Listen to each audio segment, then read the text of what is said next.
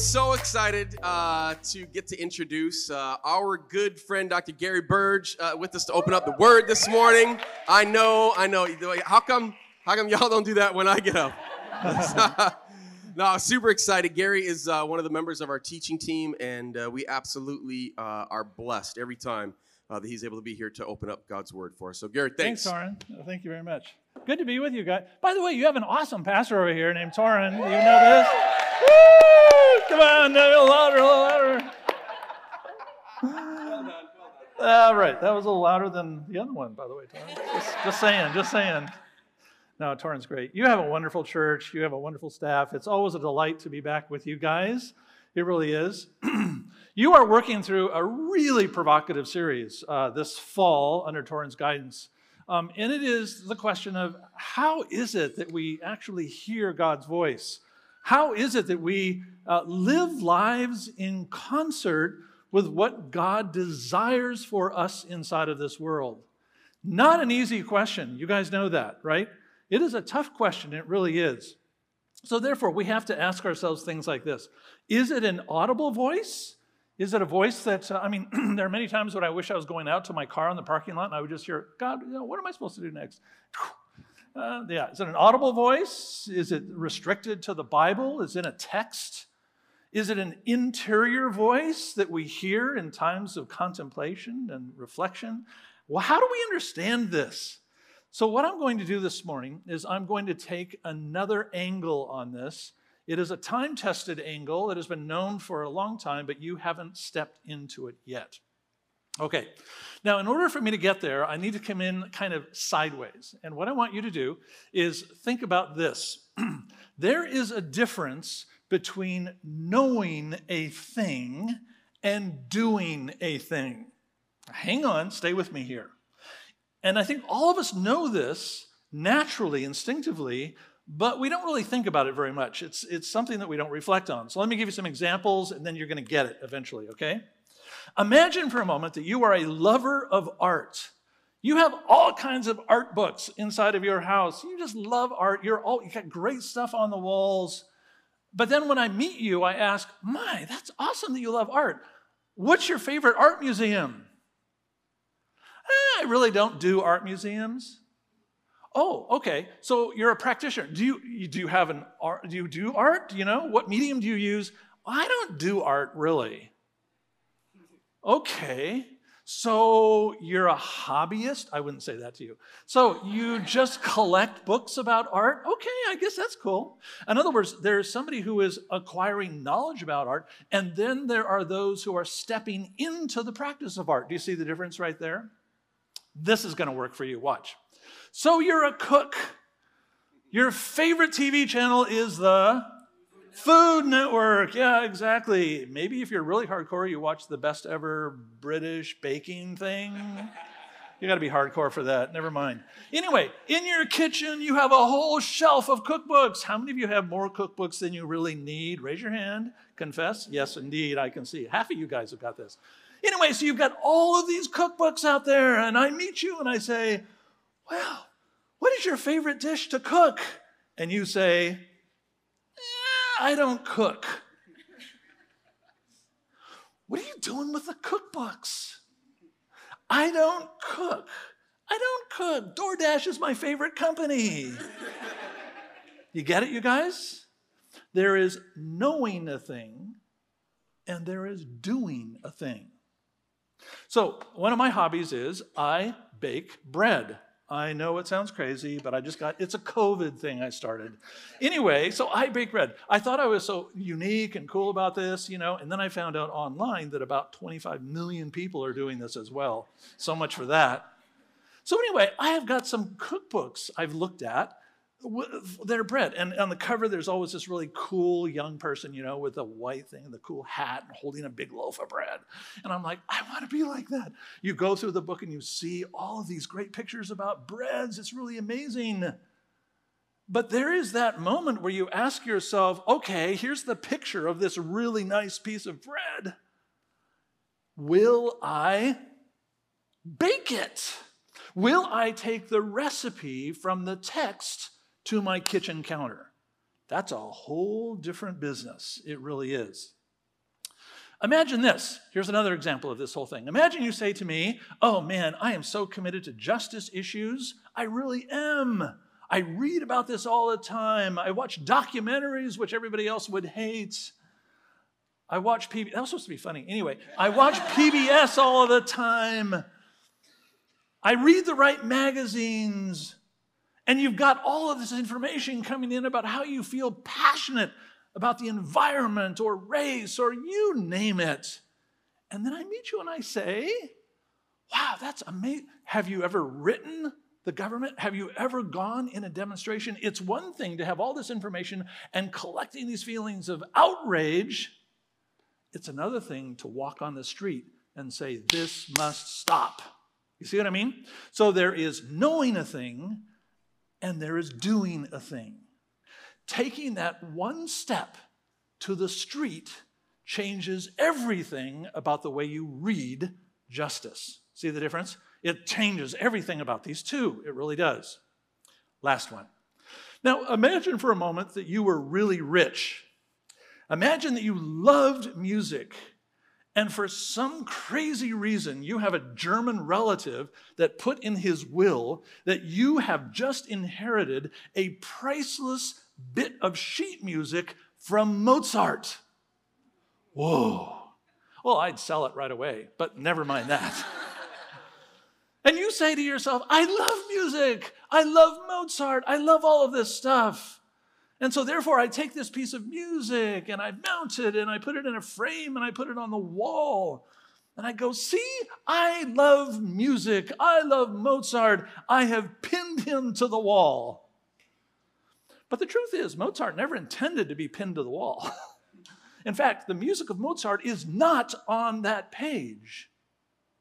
In fact, what Mozart always imagined is that that music would move to a cello and fill the room with music. Now Mozart's will has been found. See how that works? You can nail Mozart to the wall, or you can pick up your cello. There is knowing a thing, and there is doing a thing. Okay, now let's go to the next step, because the next thing is interesting, is that there is a long history of understanding this, and it has to do with the Greeks. So you can see here that I'm going to sort of tweak this next slide, because if you look at this, you can see that, oh, wow, this idea of knowing and doing goes all the way back at least 2,500 years. For the Greeks, they understood that knowing a thing was the key to transformation. And therefore, the mastery of something means you have to acquire knowledge about it. And that is why the Greeks developed philosophy, they developed educational theory. They were very much committed to what I would call abstraction. That's who the Greeks were. Hebrews, on the other hand, were very pragmatic. A mastery of the thing springs from living a thing, from doing a thing. It is a lived experience. And so therefore, for the Hebrews who write our Bible, they say, well, really, if you've mastered something, if you own something, you don't pin it to the wall, you live it out. So that is why when you open the Bible, for instance, you go from Genesis to Revelation, you will find no place where there is a theoretical argument for the existence of God. It doesn't happen. The Bible simply asks, are you living as one of God's people? But if you go over to Plato and Aristotle, you'll have all kinds of discussions about how this is supposed to work. So think about it this way. Is who you are what you know? Or is who you are how you live? Just take that in for a moment. Digest that for a moment. Is who you are what you know? Or is who you are how you live? So if I wanted to figure out if you are actually a follower of Jesus, okay, I could, I guess, after this service, give you a quiz in Bible or theology. I do those all the time where I work. I teach at Calvin Seminary. So anyway, I could give you a quiz on theology. And then I would say, you passed the quiz. It was a C+, but you passed. You are going to heaven. Or do I live with you for 24 hours? What would be the right way to find out if you are a follower of Jesus? Do I figure out what's in your head, or do I figure out what's in your life? Isn't that interesting? Now, you may say to me, if you're thinking about this, wait a minute, aren't these two connected? Absolutely, they are. Now, if you notice the next slide here, take a look at this. When you ask yourselves, okay, so how does our culture fit into this whole thing? Guess where we belong? Our entire civilization was shaped by the Greeks, who brought it to the Latin-speaking, to the Europeans, and right across the Atlantic Ocean to us. So as you know, this is Western civilization. This is how we have been designed inside. We privilege education over experience. Trust me, I know about this because I have a PhD. I know somebody else over here who has a PhD. That stands for piled higher and deeper. So I remember when I got this PhD and my dad said to me, so what use is that going to be? It was like, really? Is that it? Then I had to explain to him what it was. Anyway, so here's this idea that somehow the acquisition of more knowledge and information, the sort of the intake of more information, somehow is going to do what I want to do with my life. Now, if you happen to be in the Middle East, they question that entire assumption. If you happen to be in Central Asia, they question the whole assumption. If you go to the East Asia, same thing. You go to Africa, same question. This is a legacy that we have inherited from the Greeks. So therefore, if I'm in the Middle East, you might hear somebody say, well, you know what? Why don't you put down your books and do something? You ever heard that before? Of course you have. So we value earned credentials in our culture. They in the Middle East value time-tested experience. I don't care so much how many schools you went to, they'll say. Instead, I want to know the track record of your living. What have you done in your life? See those two? It's working all the way through this. Now, does any of this affect how we live and think as Christians? You bet it does. The Bible is a Hebrew book living inside of a Greek and Roman world. And therefore, it understands this tension between knowing a thing and doing a thing. The Bible worries all of the time that you and I are going to get filled up with information about God without ever knowing Him. Take that one in. The Bible worries all of the time that you are going to get filled up with information and never know the God who wrote that information. So therefore, in the Bible, the solution is really simple. Put down the recipe books and bake one loaf of bread. Put down the recipe book and live out what you've been told and read. Don't memorize, love thy neighbor as thyself. Instead, just go out and love somebody who's hard to love. There it is. Knowing the scriptures versus living the scriptures. Because if you do that little thing, suddenly the command to love takes on a completely new meaning. If the scriptures say to you, love your neighbor, and you love your neighbor, and it's hard work, suddenly you'll find yourself going back to the scriptures to ask, how do I do this? And what does it mean? You will suddenly have a transformed relationship to your life recipe book called the Bible. So therefore, you'll find yourself living God's word to you, and you'll find yourself thinking about it in new ways. You will suddenly play the music of Mozart, and you will stop pinning him to the wall. That's our challenge. That's for us. Now, one person who is really worried about this inside of the scriptures is James. All right, it is James, who is the leader of the Jerusalem church. He actually wrote a letter to us, and in James chapter 1, verse 22, listen to this language. Now, James is coming from a very Hebrew context where experience is more important than knowledge, but there is a connection between the two. but it's lived experience that he is thinking about. He's worried about all this Greek thought. Do not merely listen to the word, James writes in James 1:22, and so deceive yourselves. So I could come into church here and listen to Torah for 2 years, and I could be deceiving myself? Whoa. Do what it says. Do you see that language? In other words, what you take in, now take it out and work it. Anyone who listens to the word but does not do what it says is like someone who looks at his face in a mirror and after looking at himself goes away and immediately forgets what he looks like. But whoever looks intently into the perfect law that gives freedom and continues in it, not forgetting what they've heard, but doing it, they will be blessed in what they do. Do you see that language? It's really interesting. There is one kind of person who simply collects recipes and memorizes them, pins them to the wall, and does all the rest. And then there are others who become true cooks and musicians and artists. There are Christians who simply turn the Bible into an idol, and there are others who see the Bible as the recipe book for their life. Here's another one, James 2, verse 14. Here is James being very worried. What good is it, my brothers and sisters, he says, if someone claims to have faith but has no deeds? Can such faith save them? Suppose a brother or sister is without clothes and daily food, and if one of you says to them, go in peace, keep warm and well fed, but does nothing for their physical needs, what good is it?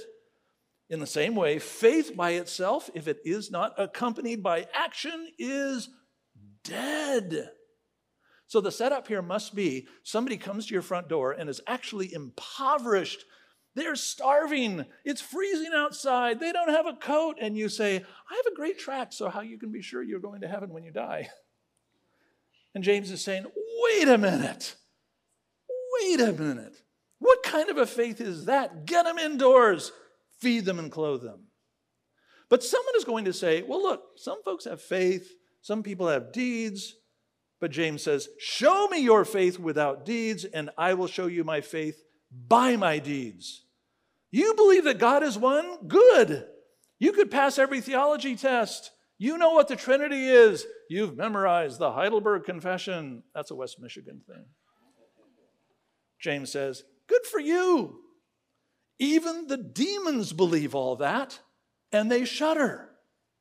Demons, he's suggesting, are great Bible scholars. You foolish person. Do you want evidence that faith apart from deeds is useless? Was not our father Abraham considered righteous for what he did when he offered his son Isaac on the altar? You see that his faith and his actions were working together, and his faith was made complete by what he did. You get the idea. So therefore, Abraham is a man of faith. He understands a great deal about who God is, but really what has to happen is he has to act on what he knows, and in his activity, in his doing, his knowledge becomes complete. Now, throughout the history of the church, there have always been people who have said, okay, then how is it that I actually find a gateway into knowing then what God wants me to do? And let me just put this little chart up here for you, and you'll see these. There are many lists of these things, but I simply want to give you what are the 4 classic gateways, and I'm going to underscore the 4th one. You've seen this inside of our study in the fall so far, but there are those who say, I feel as if I understand what God's voice is for me by thinking and by reading. And so therefore, they will go to God's word, or for some of them, they will read books about theology or spiritual practices, and they'll say, wow, this is so meaningful. I feel as if I am in harmony with the voice of God when I do these things. God bless you. That's wonderful. It really is. There are others who say, well, it is really my feeling. I have encounters in worship. I have meditation. I have prayer. And therefore, I have cultivated a contemplative life, and it's in those very quiet, sacred places where I hear God's voice. Just on these first 2, if you have not cultivated the discipline of diligent study, God's voice won't probably be heard from the scriptures. If you have not disciplined yourself to create places and spaces of silence and contemplation, you're not going to experience God's voice in the second category either. There are others who say, third one is, the others who say, it is in beauty in which I actually experience God the most richly. It's just in beauty. I might be in nature. I might be experiencing when I see great art. It might be when I'm caught up in music. It could be poetry, but beauty is the category. Because God has placed his fingerprints over this entire world, I sense his fingerprints when I'm in those places. The fourth one is activity. And that's what we're talking about today. It is obedience and justice. In other words, I then act on what I have been told, what I have learned. Now, generally, we will gravitate to one of these due to our personality. The mature Christian, however, is going to have a full symphony of these going all the time. And I would suggest to you that if any one of these is left on its own, it can lead to really unfortunate consequences. So imagine, let me just walk through them for a moment. Imagine the person who simply becomes an academic student of God's word, but never really does anything with it. It doesn't really affect their heart or their emotions. What do I do with that person? Somehow they have to develop number two. What do I do with that person who has this contemplative life and is really mystical in every respect, but is not guided or grounded by God's word? It's possible to be that person, you know. What about the person who says, I really don't like go to church and I just don't really like to read. Instead, what I'm going to do is go to a national park and I will just turn the Grand Canyon into my sanctuary. You've heard that one, haven't you? Just take me to a wilderness. And that's all. The thing is, that will give you inspiration, but possibly not God's real voice. We need all of these working together. Imagine if someone has studied the Word of God, has an amazing contemplative life, enjoys the beauty of creation where God speaks, and then it doesn't turn into anything when they walk down the road, when they get into this world and the street. What if they don't really obey any of it? What if they don't really move into it? What if there's no activity in their life? Of these four in the history of the church, number 4 has always been neglected. Number 4 has always been the one that we really don't do a great deal with. We know a lot of things about our faith, and we act on few of them. If you think about it, you're probably going to say, yeah, I get that. You're probably right. We know our knowledge is ahead of our activity. Why? Because we think that knowing is more important than doing. So what do I do at the seminary, at Calvin Seminary, where I said I teach? What do I do with a student who knows the Bible cold, but never attends worship or never prays? What do I do with that? Do you think that critter exists? I can tell you it does, like firsthand experience. What do I do with someone who is deeply contemplative and mystical, but is not guided by the Bible? What do I do with the friend who feels God in nature but never comes to church? These are all problematic because that symphony is not working together. Each person who simply hunkers down in one without the other is handicapped in some way. So the Bible says if you want to live a life in harmony with God's voice, act on his commands. Take Mozart off the walls and go to your cello. Take the recipe book and move the recipe to your kitchen counter. Just try it as an experiment. And once you do that, your relationship to the recipe changes. Now, this is not just a concern of James, because Jesus has this very same concern. He knows full well that the temptation to do less than we know is always around us. Here, look at this in Matthew 7:24. You know these verses well, but now you can listen to them in a different way. He says at the end of the Sermon on the Mount, Everyone who hears these words of mine and puts them into practice. Do you see it there? That is Matthew 7, verse 24. Therefore, anyone who hears these words of mine and puts them into practice, it actually says in Greek, and who does them. So there is the knower and there's the doer. The person who knows and who does is like a wise man who built his house on a rock. The rain came down, the streams rose, the winds blew and beat against that house, yet it did not fall because it had its foundation on the rock. But everyone who hears these words of mine and does them, does not put them into practice, is like a foolish man who built his house on sand.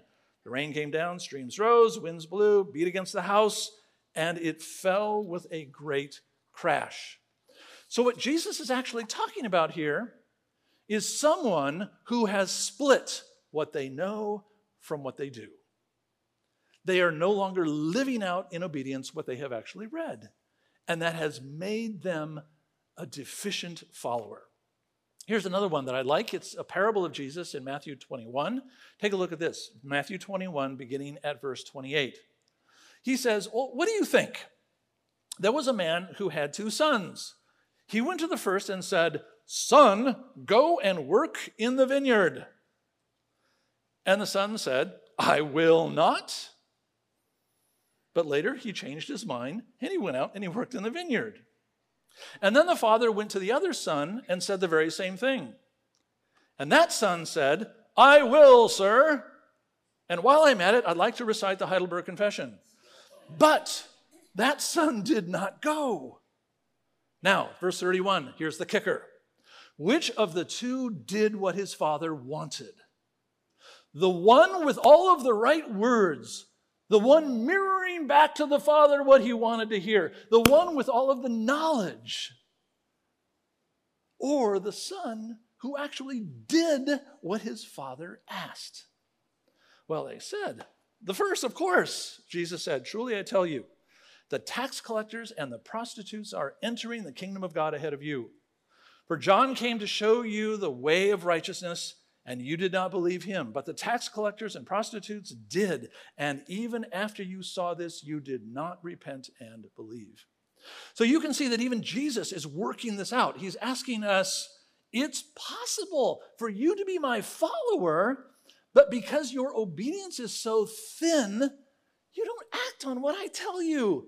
And so what's the point? What is the point? Just so that I can cover the whole landscape, I have a couple of my favorites from Paul. Oh, why not? We don't want to neglect Paul. Now, Paul, when he writes the book of Romans, he's trying to give you kind of his summary of all of the grand ideas that he teaches in his churches. And at the very beginning of Romans, he gives you what I think is kind of his thesis statement. So at the very beginning, look at what he says in verse 2. God promised this gospel beforehand through his prophets in the Holy Scriptures concerning his son. So the gospel is all about Jesus. Yes, I get that. Verse 5, through Christ we received grace and we received apostleship to call the Gentiles to what does he say? The obedience of faith, Romans 1:5. So Paul says the whole mission of a church like this, the whole mission of the church in the world, the whole point of the gospel is not simply to cultivate knowledge and from that faith and confidence in what you believe. Instead, he calls it the obedience of faith. Activity wed to knowledge, both of those together. Here's my other favorite. This is tattoo worthy, I'm just saying.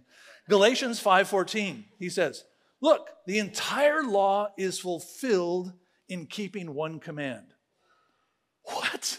That's always great. So, the whole Old Testament, Paul, what does it all mean? What does it all stand for? There was one rabbi actually in the medieval world says, I can tell you what the whole law means by standing on one foot. And this is what he said. It's exactly what Paul says. Love your neighbor as yourself. Wait a minute. I thought it was about all 600 or so rules that we had to obey. I thought it was about monotheism. I thought it was about the Trinity. I thought it was about a nice catalog of theological affirmations.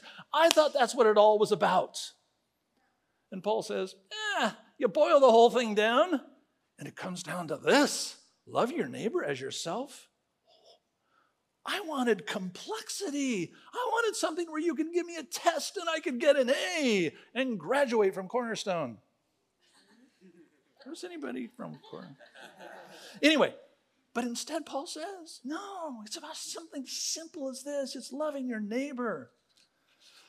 All right, so there's a formula then. I have a great recipe for sourdough rustic peasant bread. I'm just saying. It says in the book, there's a great photograph in the book. You can smell the bread off the page. I think it should be a scratch and sniff. It says use real live yeast that you've been cultivating for weeks. Okay. Let the thing rise for 8 hours. Use a Dutch oven inside your oven. Set it at 450 degrees. Ooh, hot oven. Nice. I look at the pictures. I look at the inspiration. And then I take the recipe to my counter, and it's so annoying because I thought it was going to be easy and I was going to get this going and it would be just finished. So therefore, I lay out my ingredients, I check my yeast, and suddenly it dawns on me, when I try to act, I simply can't do it by myself. So therefore, what I have to do is I've got to go back to my recipe. I have to review how many grams of water was this? What's the temperature of the water? 95 degrees. And what kind of flour did she say to use? So I read the recipe, got inspired. I went out and acted, and I discovered that the acting was way too hard. I went back to the recipe and said, what was that again? And then I came over to the counter and I said, let's try this again. So therefore, there is a kind of back and forth between recipe and kitchen counter. Raise your hand if you know what I'm talking about. You see, there's reciprocity between these two.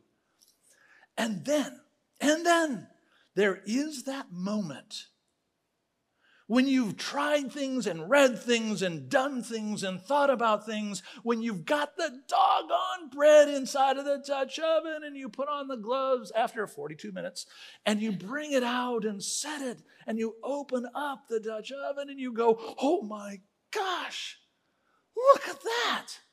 I did it. Here's your last slide. Ta-da! That ain't easy. And if you just go out and try to bake bread like that, and you don't keep going back and forth and back and forth and back and forth with a recipe and trying it 2 or 3 or 4 times, you're not going to do it. There is joy that emerges from the possession of a recipe when the recipe turns into bread. There is joy.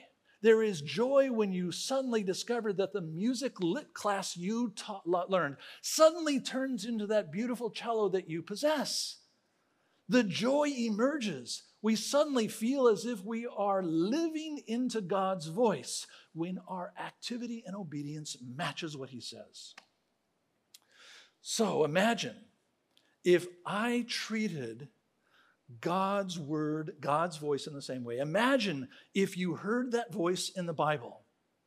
Imagine if you heard Torrin give you a sermon.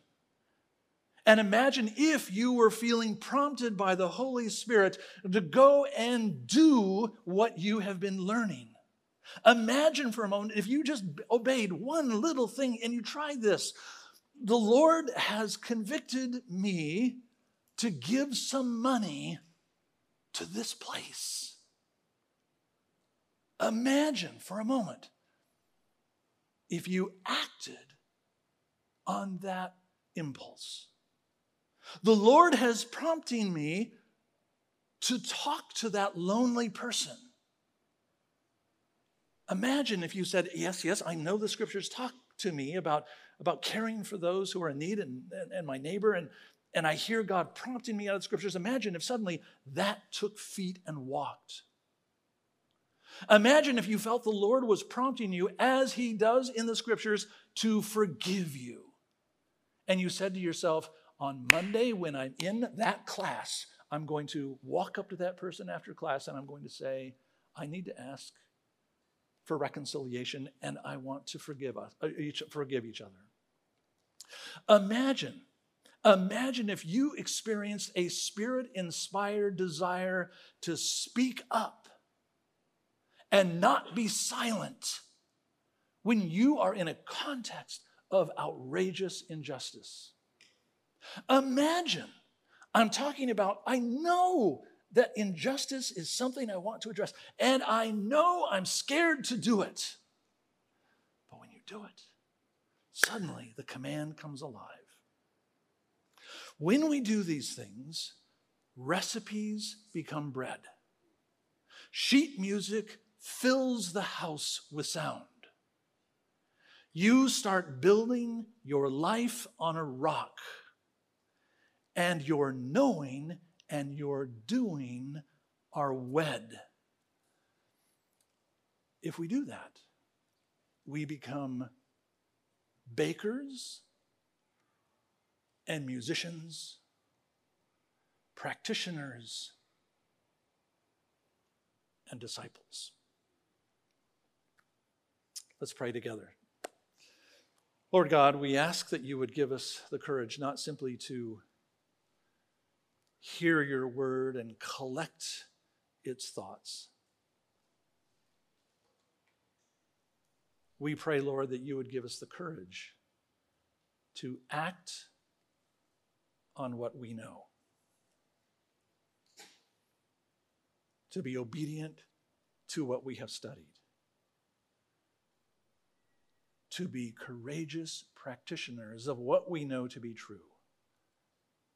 Give us courage, fortitude,